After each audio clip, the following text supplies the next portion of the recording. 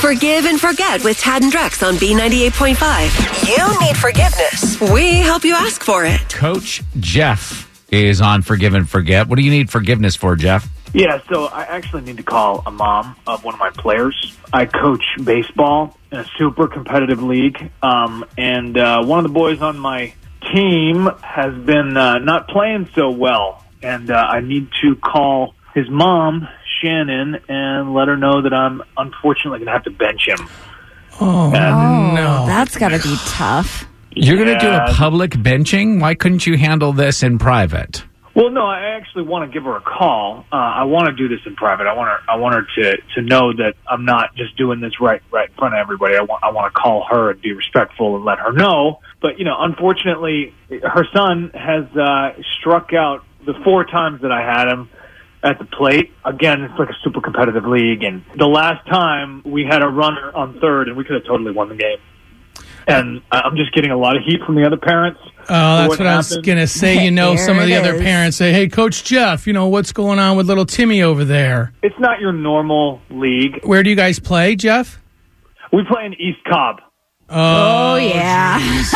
Okay, enough said. I hate to keep on coming back to this, but why don't you just talk to her behind the scenes? Why? Because you say, it is private. No, you're on the radio. You're calling a player's mom on the radio to tell her that her son is not going to play. There's nothing more public. I feel like there at least some sort of mediation would be a good idea, so that it's not like he said, she said, and we can have it kind of on record. Oh, yeah. So you think it'll be fun, or it'll take the sting out of it if we help you do it? This is not fun, you guys. I'm honestly completely dreading this. I definitely don't think it's going to be fun. Why don't you hang on, and we'll call this player's mom here in about 10 minutes and see if we can help you get forgiveness. Forgive and Forget on B98.5. Is it too late now to say sorry? You need forgiveness. Tad and Drex help you ask for it. We just talked to Coach Jeff, who says that he needs to call one of his players' parents, Shannon, to let her know that he's going to have to bench her kid. Jeff, sit tight. We're going to get Shannon on the phone for you. Hello? Hey, Shannon. This is Tad, Drex, and Caricom from B98.5. How are you? I'm well. How are you? I know. You're confused. Why is a radio station calling me? We're calling about because baseball season just got started, and we want to know how the season is going for you guys. I don't know. It's been a kind of a rocky start. It would be better if my son ever really got to hit anything. Oh, no. Yeah, we heard he's struggling at the plate. What's going on? It hasn't really been his fault. He's only 7. And he really can't hit like a 60-mile-per-hour curveball. So wait a minute, he's 7 years old. Mm-hmm. And you said curveball? Oh yeah. We know that this is a league in East Cobb, and it's arguably the most competitive league in the country. What 7-year-old can throw a 60-mile-an-hour curveball already? Well, the league that he's in is coach pitch, so his coach is the one that's throwing heaters at all the kids, and my kid cannot hit those. Yeah. Hey, I think it would be a good time to bring your kid's coach on, Jeff. I'm actually not throwing 60-mile-an-hour pitches. What makes you think that? Yeah, Shannon, this is a feature on our show called Forgive and Forget, and Jeff called us for help with something. And you say, Jeff, you're not throwing 60 miles per hour? Last week I brought a radar gun, so I'm pretty aware. You got a radar gun? We need to slow this down and back this up. Number one, Jeff, you're calling us to bench a 7-year-old? Like I said, this is East Cobb, players of the highest caliber, Charlie Culberson, Atlanta Braves, Michael Chavez, lots of players that come out of East Cobb, so we're just super competitive. You're planning on benching him?